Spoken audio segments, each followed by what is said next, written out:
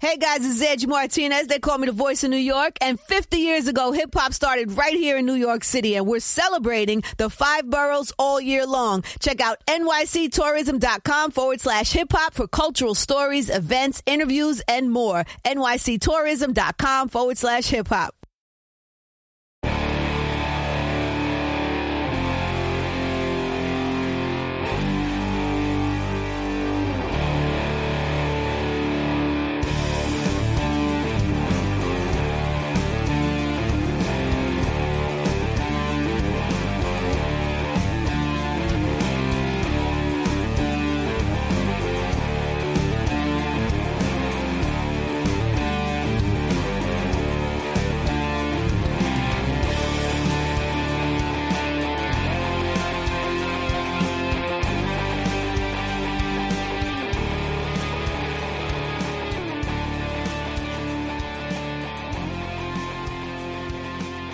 What's going on, everyone?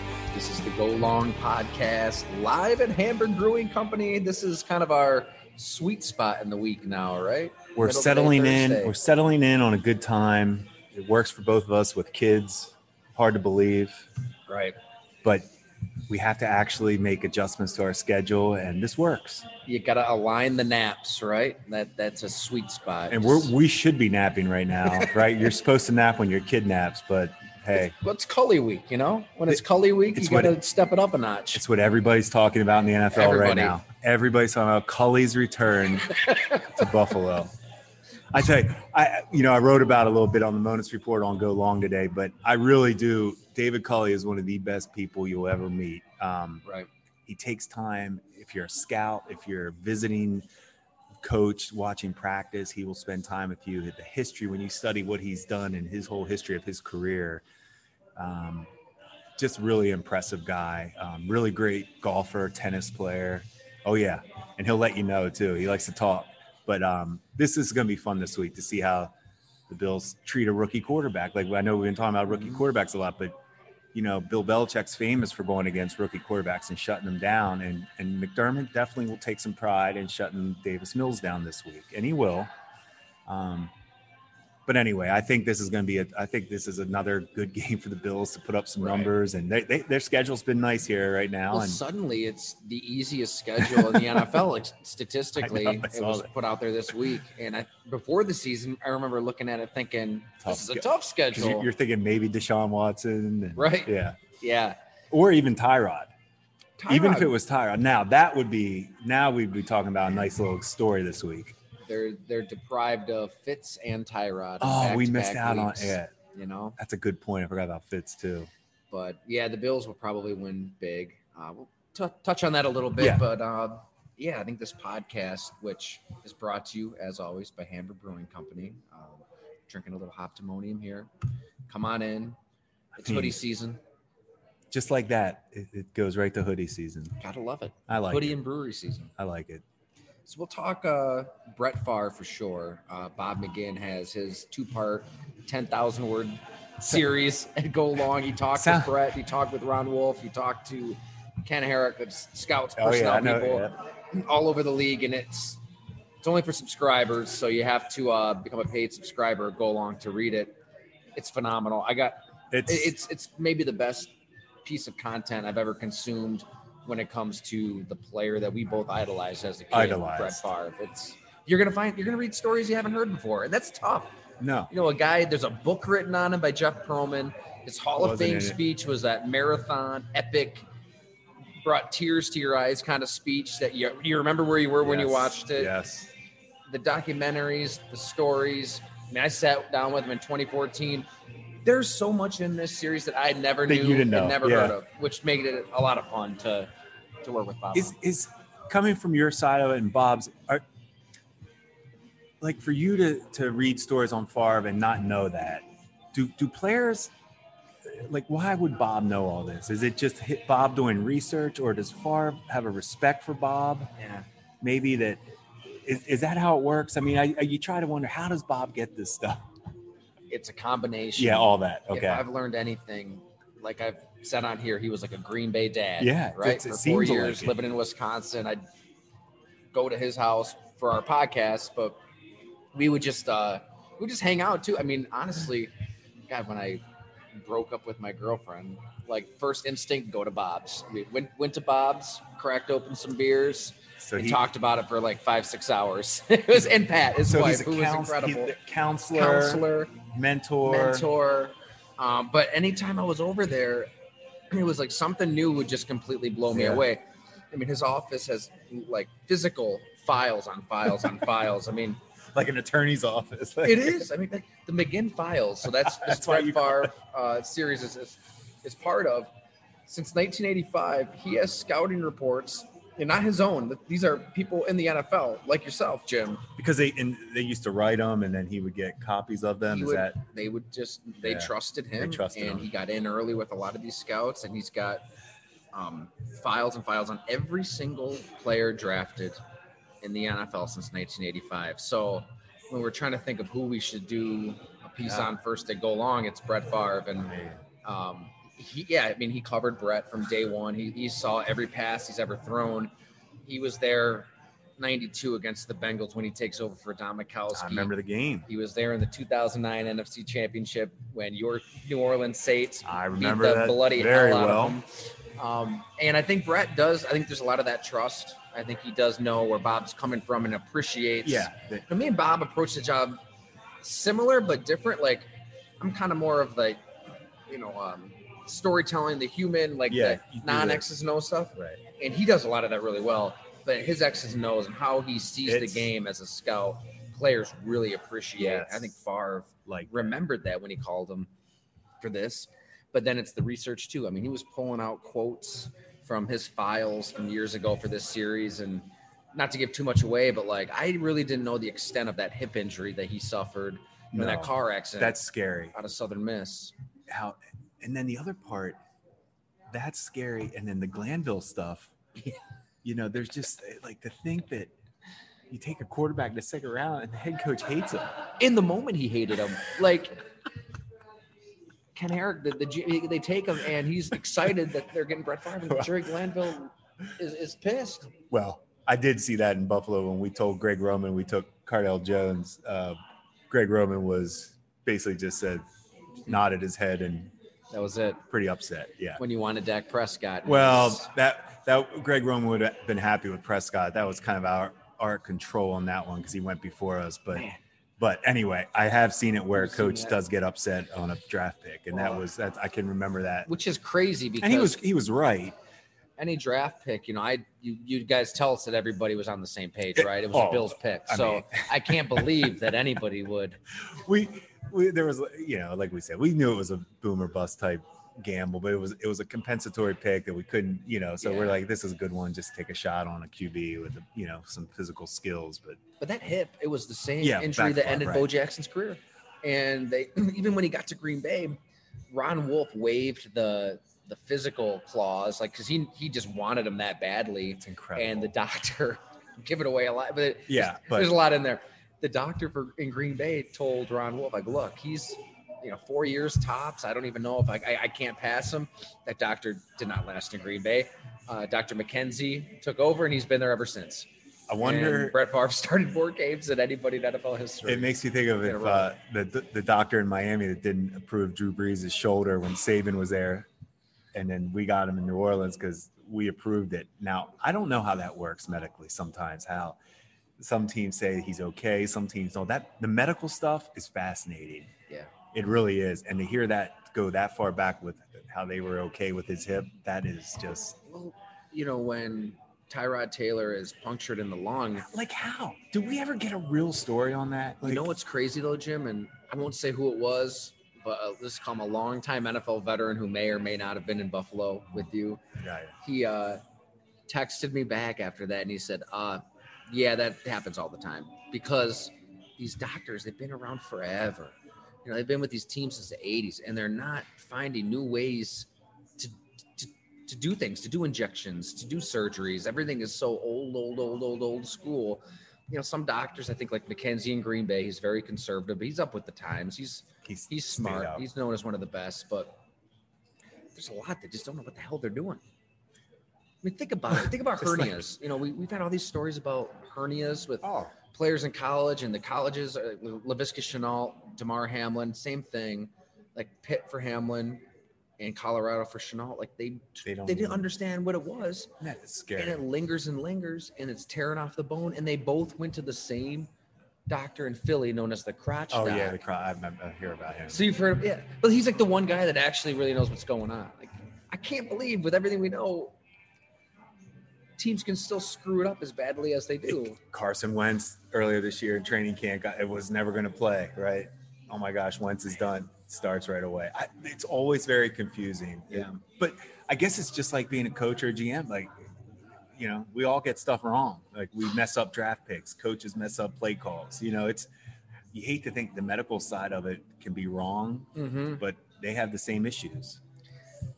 Brett Favre started more games in a row than anybody in NFL history. It worked out, and I just want to pull up something real quick, Jim, because I think I could talk Favre all day.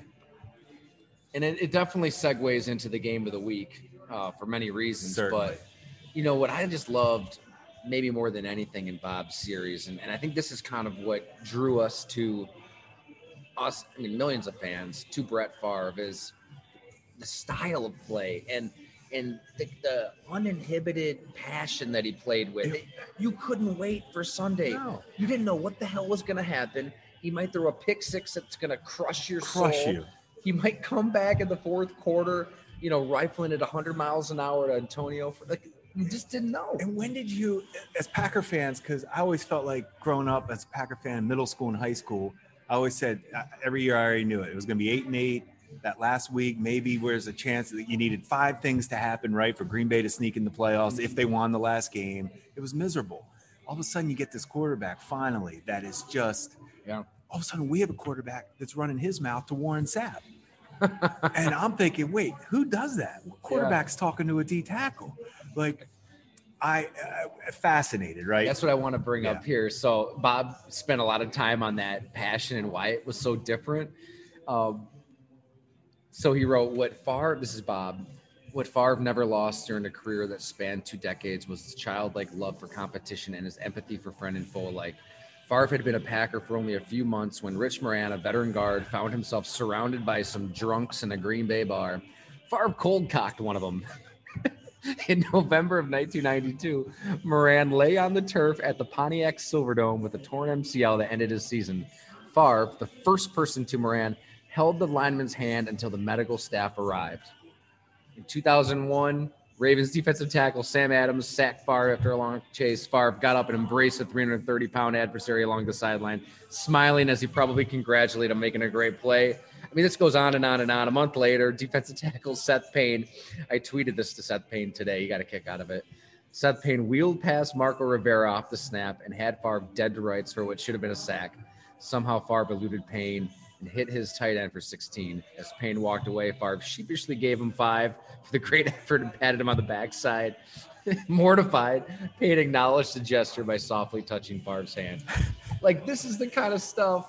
It was almost like he would congratulate guys for, hey, that was a heck of a rush, even though you didn't get me. Not just players. Late in the 31-24 loss to the Lions at the Pontiac Silverdome, fans began chanting, "Green Bay sucks. Green Bay sucks." Catching his breath on the bench, Favre interrupted his coach to pump his left arm in unison with the leather-lung fans. You can't make it. And it's not, and that's the thing. There was never anything that came across as fake with Favre. And that's what you knew. That's just who he was. He wasn't trying to be a character. He was, look, this is how I play. This is my passion. And it was awesome. And a lot of quarterbacks are fake. A lot of quarterbacks care deeply about the narrative of their careers, and everything is unbelievably calculated. And Favre didn't give a damn. And that authenticity is freaking awesome. Never got old. It never went away. He had it till the last time he played. It was, you felt like he could have just kept playing too. It was one of those where not like some of these guys we're watching now who are playing too long. I never felt like Favre was playing too long. No, he could. Right? He still had the physical skill set was still there. He wasn't holding anything back. Arm strength. It never went away. It never went away. It was insane. 2009, He took 07, obviously, takes Green Bay to the NFC Championship game. And he gets into his relationship with Ted, which was a lot more complex than I ever knew Ted Thompson. It's remarkable. They knew each other for years and years. And then Minnesota, he thought that cemented his legacy, what he did with the Vikings that year, right through, and actually pointed to that game against your Saints as the game that cemented his legacy. And everybody probably remembers the interception, right, throwing it across his body. But what I didn't know was the penalty before that. The clock management and the penalty. Brad Childress screwed that game up. Now, they fumbled. They had chances early in that game, too. Peterson fumbled. I mean, like I tell you, we talked about on the show, they outplayed the Saints that day. They outplayed us. We shouldn't have won.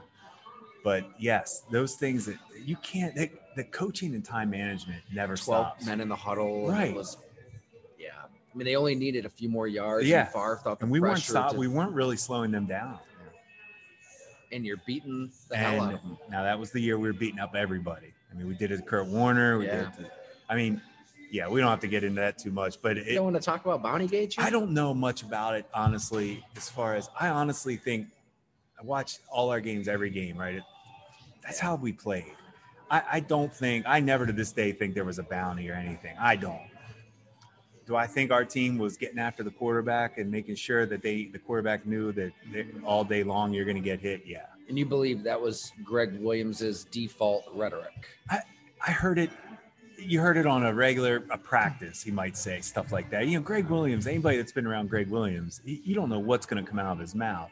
Yeah. Half the time you might not even, you might laugh or just whatever.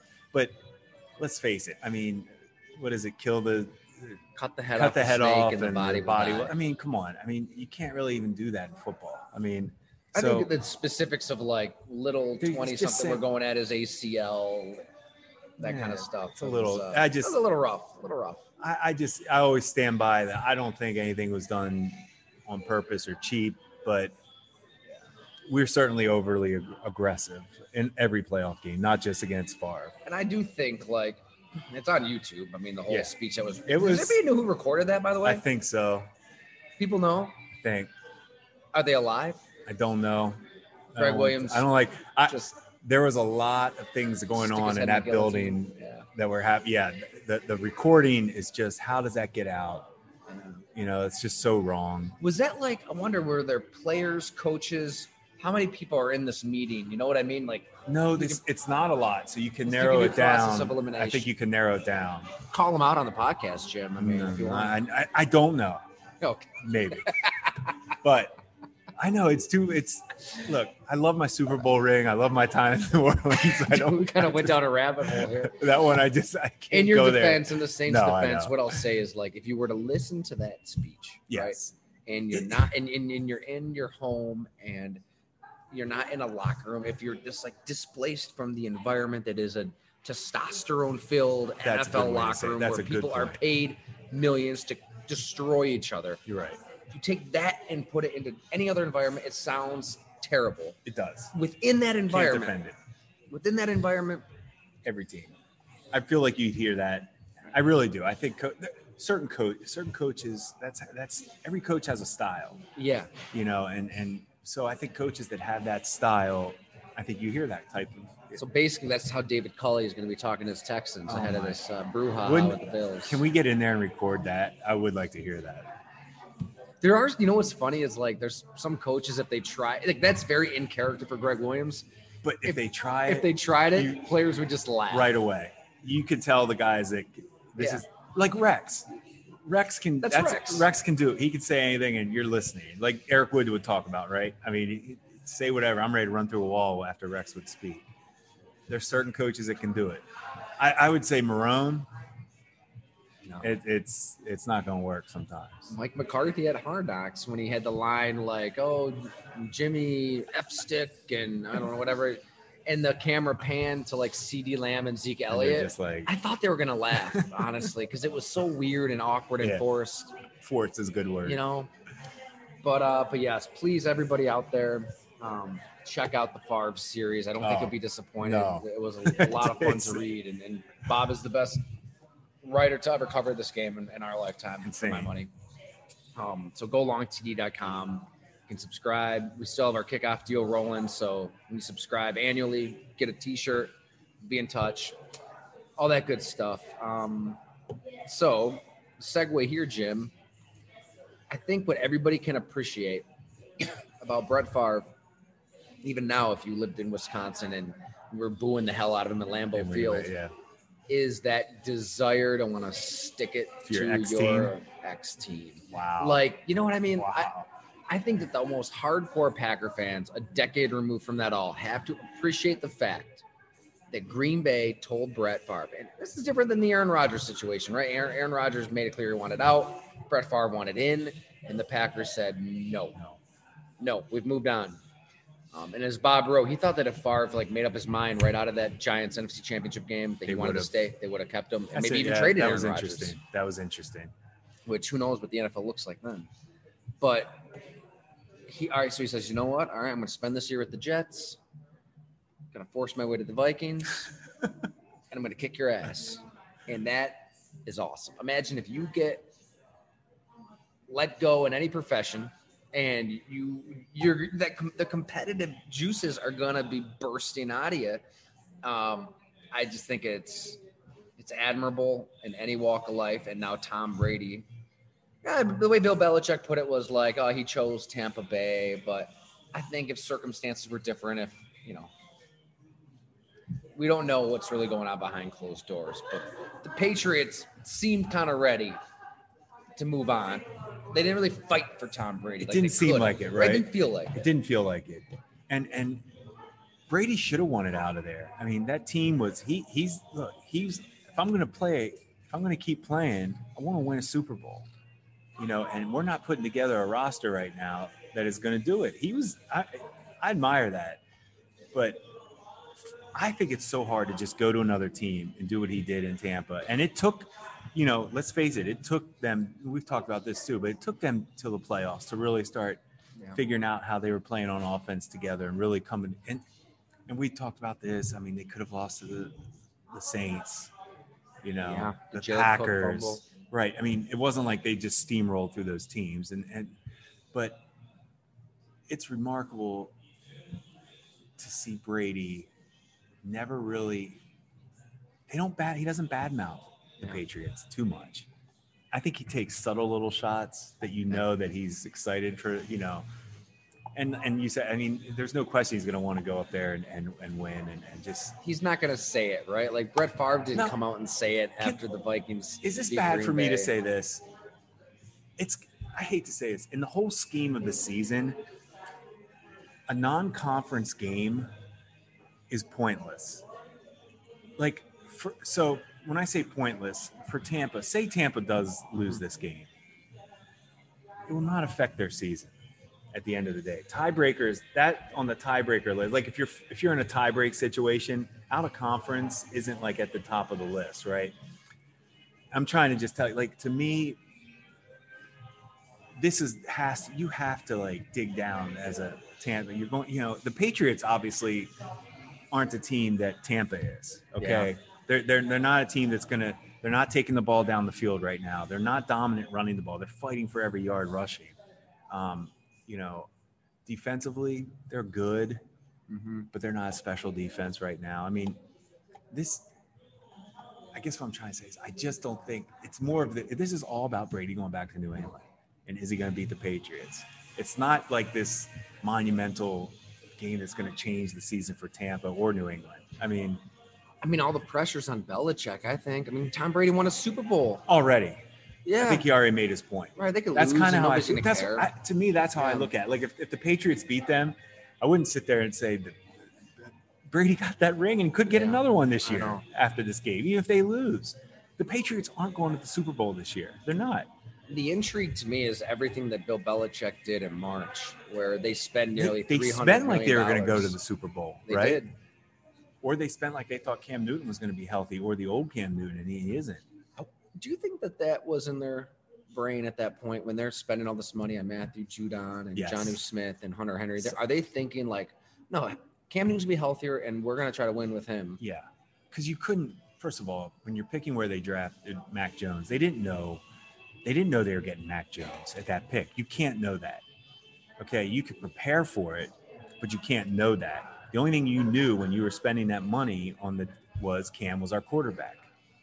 Cam wasn't good last year and isn't getting healthier or younger.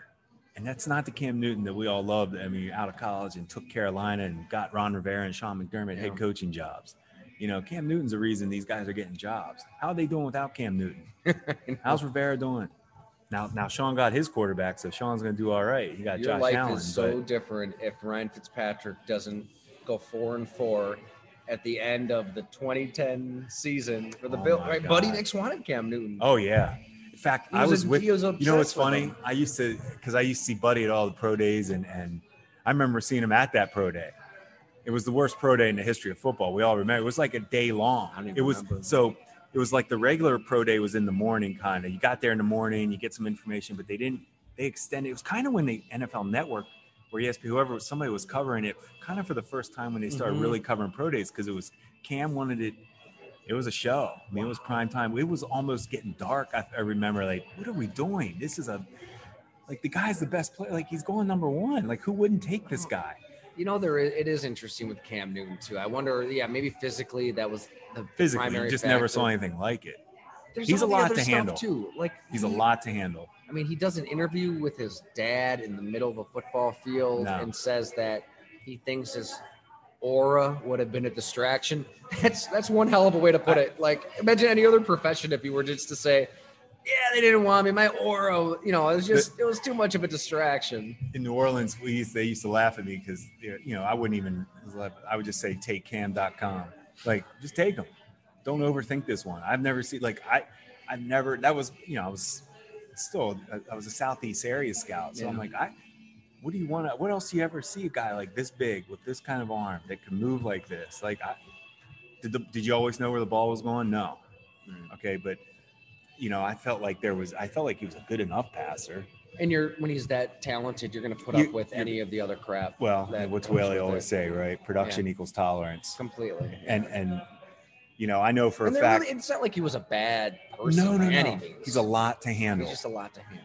Day in and day. I mean, who gets in fights like he did at practice with Josh Norman? Yeah. And it's a lot that I can't even. I think Belichick was probably just thinking, all right, like, you're kind of shot, and we're not going to force us this year. And nobody else picked him up. He can't throw. Like, it's just anytime you watch him, it's over. Like, I said it last year on the quarterback rams. Like, he was so low. I said, there's no way Cam Newton should ever be this low on any quarterback ranking list. I mean, it's over. Does New England have a realistic shot to win this game to you? Yeah, I think anybody can beat anybody, right? Tampa is beat up a little bit on defense, in the secondary especially. Secondary's maybe the worst in the NFL. It's really poorly. It's bad. And they're not exactly getting after the quarterback like they used to. So I would never count. That's to go out to LA like that, right? National stage, game of the week. Pretty much they were dominated. If Stafford was either overhyped or something in that first quarter, that game was going to be out of hand. He was missing everybody at first. But now you got to go. Now you go up to Foxborough. It's in Foxborough. Right. So you're going back-to-back away games. That's always tough. It's, for the Patriots, they're coming off a pretty embarrassing. They just got beat up pretty good by the Saints. So they're going to come out tough. I like New England. I don't know if they're going to win the game, but I think it's going to be a good game. Oh, I'm with you on this. I think it's going to be an entertaining game. They'll scheme it up. They'll scheme it up for Mac Jones. Mac Jones didn't play as bad as that game against the Saints. Is that right? No, it wasn't. It wasn't good. They don't want to throw the ball 51 times. No, that's not going to work. Yeah. It got out of control. But like I said, it wasn't like the Saints sitting there and just dominating. There was some strange stuff was happening in that game too. Man, I just think this is a game. You saw it in Green Bay at the end with McCarthy and Rodgers. Egos. I love the storylines here. I mean, this is such a beautiful clashing of egos where Brady says, I'm going to go to Tampa. I'm going to get them to sign all these guys. We're going to win a damn ring. They do. Belichick says, all right, I'm going to go spend $300 million on all these players. Just go buy on the cheap on quarterback. Maybe you weren't that important. But give me these guys on defense. Give me these tight ends. I'll figure it out. And we'll be good. And now they play each other. And I know it's one of 17. No, but Brady's going to win it.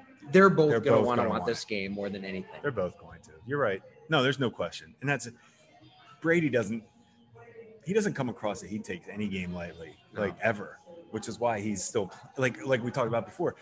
Why is he still even playing football? I mean, what better way to go out than winning a Super Bowl? And here he is back for more. So yes, if he's playing, he wants to win. As you jokingly put, Giselle must just be a handful. Yeah, I don't know if I should have said that, but I couldn't figure out what else is keeping him playing. But got called out. I don't know. I didn't. I was kind of just joking. I was just trying to figure out why he wants to still play. But you're not alone. I've heard that. Okay, good. Yeah. All right.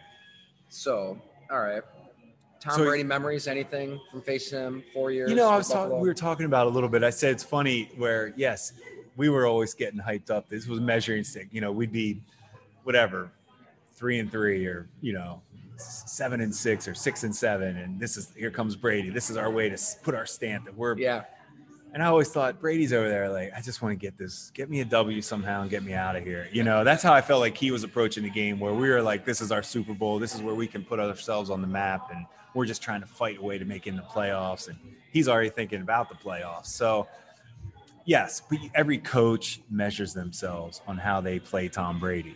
It was very important to the D coordinators, Rex Ryan. How many times do we hear him talk about playing Tom Brady? And it was out of respect. Mm-hmm. Like they just respected Brady so much because he was like a coach, he's preparing for them just like a coach does. That's how much he studies the game, just like Drew Brees, all those guys that are so mentally on a different level.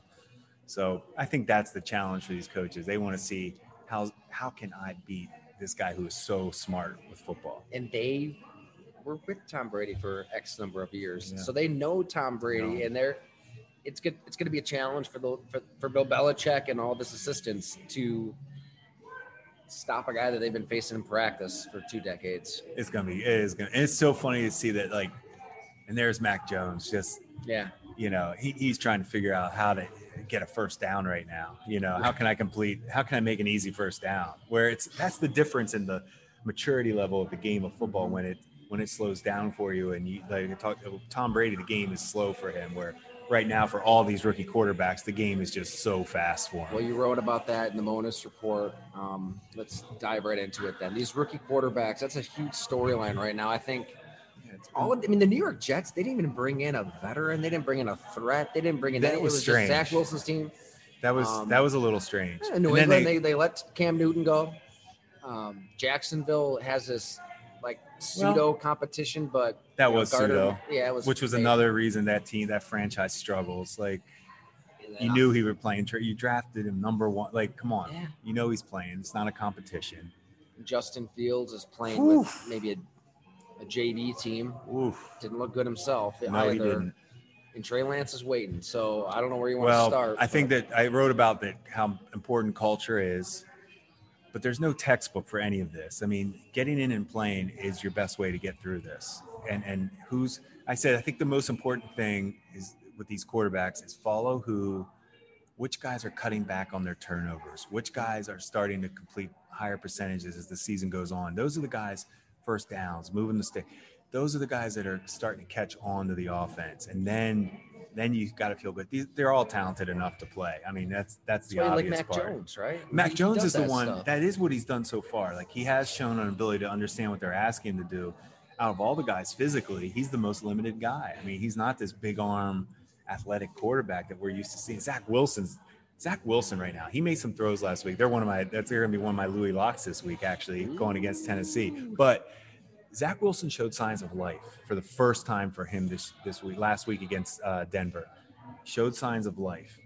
Not that he played great, but I was watching. There was throws that those are NFL throws. Trevor Lawrence will sprinkle one in every now and then. He made a great throw for a touchdown, the shark, but then comes back with that awful decision on the flea flicker and just lobs one up for a pick six. Those are the things you got to eliminate. But these rookies are all talented. It's just a matter of, is the coach qualified? Is the culture good enough? And are these guys really, smart enough to take it to the next level? Physically, we know they can do it.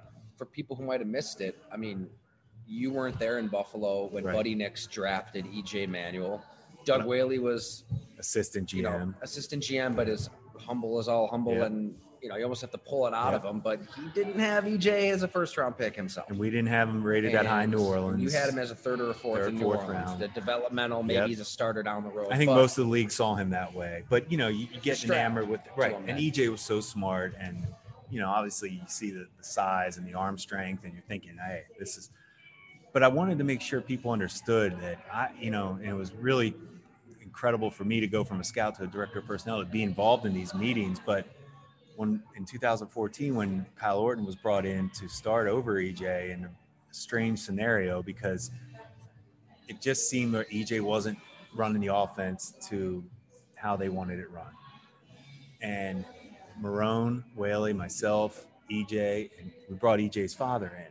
And we're sitting there breaking the news to him that he's getting benched for Kyle Orton. And I remember looking at EJ, watching EJ's reaction, total professional, but he looked like a high school kid. When was EJ Manuel ever failed at anything? Not that he was failing, but when has he ever been benched? Right? Always the star in high school, star in college. Just being told he's being benched. Right. His dad was, I'm like, it just was it didn't feel right. It felt like, do we know what we're doing? I felt like they were looking at us like, what is the plan? Like, wait, you guys drafted him in the first. Wait, it wasn't EJ's fault that we took him in the first round. The Bills did.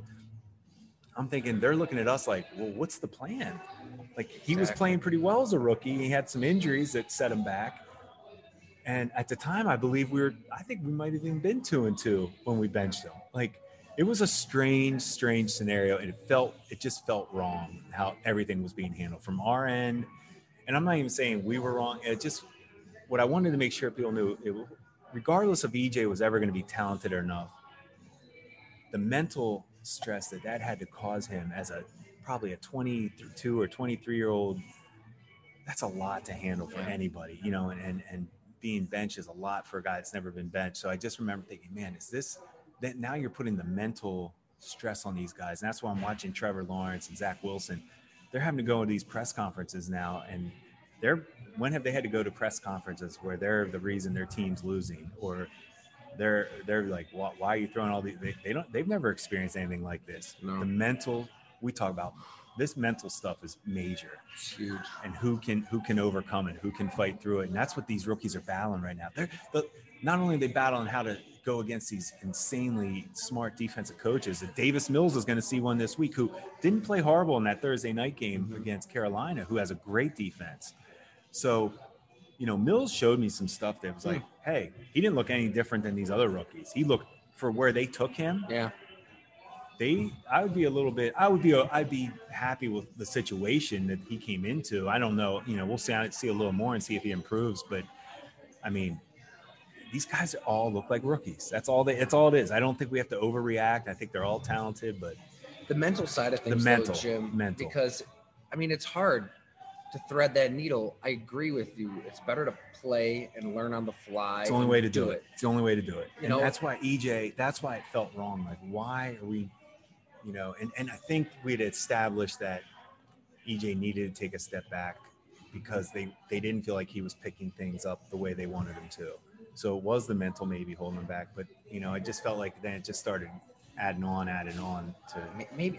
I mean, the Bears roster isn't very good, but is that maybe what they were scared of by waiting for injury to be the reason they play Justin Fields? Are they scared about the mental? And then you put him in a situation. Well, why don't you just play to his strengths, game plan his strengths, for a guy that hasn't been taking all the starter reps. Yeah, Myles Garrett had a comment, I think, where he was surprised at how the Bears used Justin Fields. They thought they'd get him on the move. And what does that say?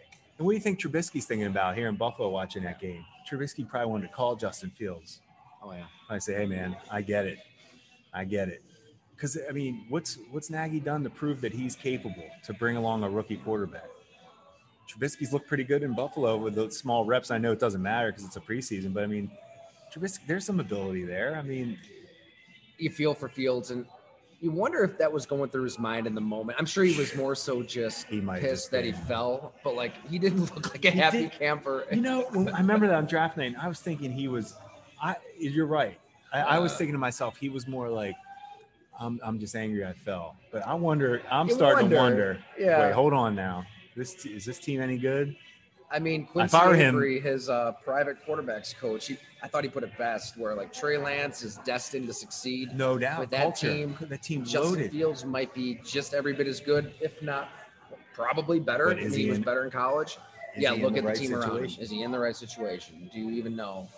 And that's what's so fascinating about this Favre stuff too. The teams that liked him, the teams that didn't like him. That was crazy too. He gets to Atlanta and they immediately trade for Billy Joe Tolliver, and he's the number 2, even though he didn't even practice with the team. Great names. Yeah, they just right. He didn't have a guy that believed it. What happens if Ron Wolf doesn't believe in Brett Favre? So what happens? Ron Wolf was the only person that wanted him when he was on the trading block. So nobody else wanted him. So if the Bears get rid of Nagy after the season, right, or mid-season, what's Fields thinking now? Like, who's coming in? Who are you bringing in? If I do if I was the Bears, I'd get rid of that coach and call it Ryan Day from Ohio State. Yeah. Let's go for it, right? Embrace it. I've always said that. I always said if you were going to draft Tim Tebow, just hire Urban Meyer. Totally. And nobody else is going to have success with him. And that's where the McCaskies and Ted Phillips, they seem more so just, okay, as long as the house isn't burning, we're not going to do anything. Well, the house might be burning in 2021. Wouldn't Day get the best out of Fields? I would think. I would do everything I can to get that combination. Out of all these rookie quarterbacks, who's going to like start turning that corner the soonest, and then who do you like the most long term? Okay, the soonest has started for me with Zach Wilson. I saw it, and because there's something with his ability that it's pretty incredible. He has shown the most ability to make like special NFL type throws. Trevor Lawrence, I'm not seeing it yet. You were a little skeptical. I was a little skeptical, of him and I still am. Everybody was anointing him. And I was like, hold on now. This isn't the most special quarterback we've ever watched. And he certainly was good. Mac Jones is to me, his limitations are always going to be there. I'm a Fields guy. I need to see more of him. And man, it's funny how everybody, especially, everybody in the talking heads are just, it's almost like people feel bad for him right now. One net passing yard. Bad. 1 yard of passing Well, offense. you saw where he was on the rankings. I mean, it was bad, but I do feel like long-term he can be special. I really do. I love everything about Fields. I still love Trey Lance. I'm excited to see more, but I think, like we talked about, he's not ready yet. Yeah, but if you're San Francisco, all right, I want your opinion on this game. Like Jimmy Garoppolo is not good enough. He's not good enough. Going to take them so He's far. not good enough.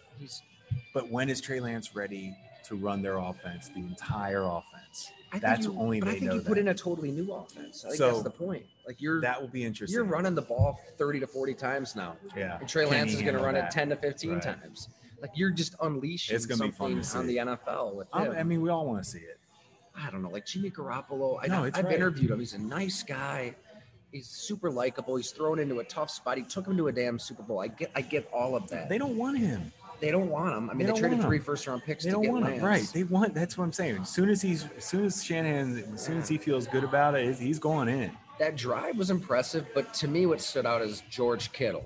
Yeah, just throw the Kittle. Debo Samuel. They have monsters. Juszczyk. I mean, those are 3 monsters making incredible plays. And what's that sandwich between between Jimmy Garoppolo's turning around and throwing it into the ground? You see where he is on the rankings. And the play clock. Yeah, he's not the answer. That's inexcusable against Aaron Rodgers. How? 12 How seconds. do you do that? They've got no timeouts. You've got 3 timeouts. How is that not factored in? Right.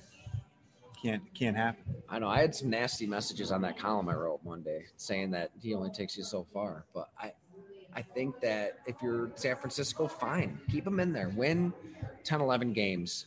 Make the playoffs. When is the time? You're going to have to rip the Band-Aid off eventually. God, would they – I mean, what if they are having success? Would he would he put Lance in there as the season goes? I think we're just going to see more and more of Trey Lance. They're probably trying to do the whole – Mahomes behind Alex. Just don't play that first. Alex Smith played well that year, right? Just like Alex Smith was good enough to win in San Francisco, and they had Kaepernick. And they eventually went to Kaepernick, and he took them to the Super Bowl. They saw it. That could be the scenario. They unleashed a different offense. Yeah, too.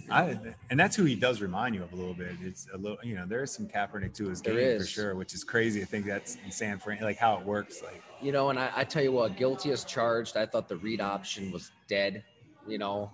and after Kaepernick was beat out by Blaine Gabbert and all that, but there's elements of the RPOs everywhere. And if Lance can, I mean, you watch Lamar and how he holds that mesh point to the last second. It's unbelievable. I'm telling you, I don't know what happened to Marquise Brown in that Detroit game this week. That 66-yard field goal didn't need to happen if he catches the ball. Lamar Jackson was making throws that were phenomenal. He cost the River Rats a fantasy football win. I'll just say that, Marquise Brown. I had to hurt. But Lamar he's on a level right now. He said he's a little – I wonder how he is right now because I did read they're going out to Denver this week. That game's interesting. Oh, yeah. My top 2 quarterbacks right now through 3 weeks, Bridgewater versus Lamar. Well, you know what? That's Louis Locke. That's probably a good spot to close up our main app for the week. And also, before I forget, we put it out there on Go Long, and Isaiah McKenzie tweeted out himself. But the Isaiah McKenzie show is going to launch Monday. You got it all covered. You got GM, former personnel people. You got long veteran Hall of Fame writer McGinn, yourself, and now we got a player in the Go Long community. I figured we'll just keep building it up. You know, I want to keep the long. We're not going to sacrifice the writing. We want to keep the features cranking, but I know how people consume content differently. Not everybody has time to sit down and read a story for 20, 25 minutes. So pop your headphones in, listen to this podcast, listen to the Ty and Bob pod if you're a subscriber. And the Isaiah McKenzie show will be 10 episodes, 5 of which are going to be live at Mister's Bar and Lanes in East Aurora, New York. Get your reservation in. All the details on golongtd.com. So just follow the prompts. We have the 5 dates up there. October 1st is the first date. If you are a subscriber, if you're a paid subscriber, you are guaranteed a table. You're going to get first dibs. Mister's knows. You know what? We're going to do something for them. So you get that table. Get to meet Isaiah McKenzie. Get to know him through these episodes. It's going to be a lot of fun. You know, I've talked a little bit about it. The impetus, Jim, is, and as you know, the league, as it explodes in popularity, I feel like the fans know less and less and less about the players. And I think that it's a weird dichotomy that as social media blows up, as the game blows up, the league is becoming more and more controlling. There's some teams are better than others. Jacksonville Jaguars, we've talked about it. Come on down, hang out with Laviska Shenault for an hour, get to know him. And we put that story out. Other teams aren't that accommodating. They're a little more paranoid. They're a little more push the podium. They're a little more centralized messaging. Oh, here's who we have at the press conference today. Everybody write the same story. So I just thought with Isaiah McKenzie, here's a guy who's a hell of a lot of fun. He's got an amazing life story. He's fun as hell. I mean, the pranks that he pulls, he talks about covering himself in ketchup when he's 11 years old and his grandma thinks he's dead and they're calling the medics. It's scary. Insane. But we're going to have a lot of fun. 5 of them at Mister's, 5 of them on Zoom, exclusively at Go Long. You can see the video, listen to the audio, and we'll also have it out on Apple, Spotify, YouTube, because I know people listen there as well. But hope everybody listens, watches, and comes on out to Mister's. It'll be fun. Nonstop Go Long coverage all week long. That's all. Hey, got to get while the getting's good. I like it. Thanks everyone for listening. We'll catch you here on the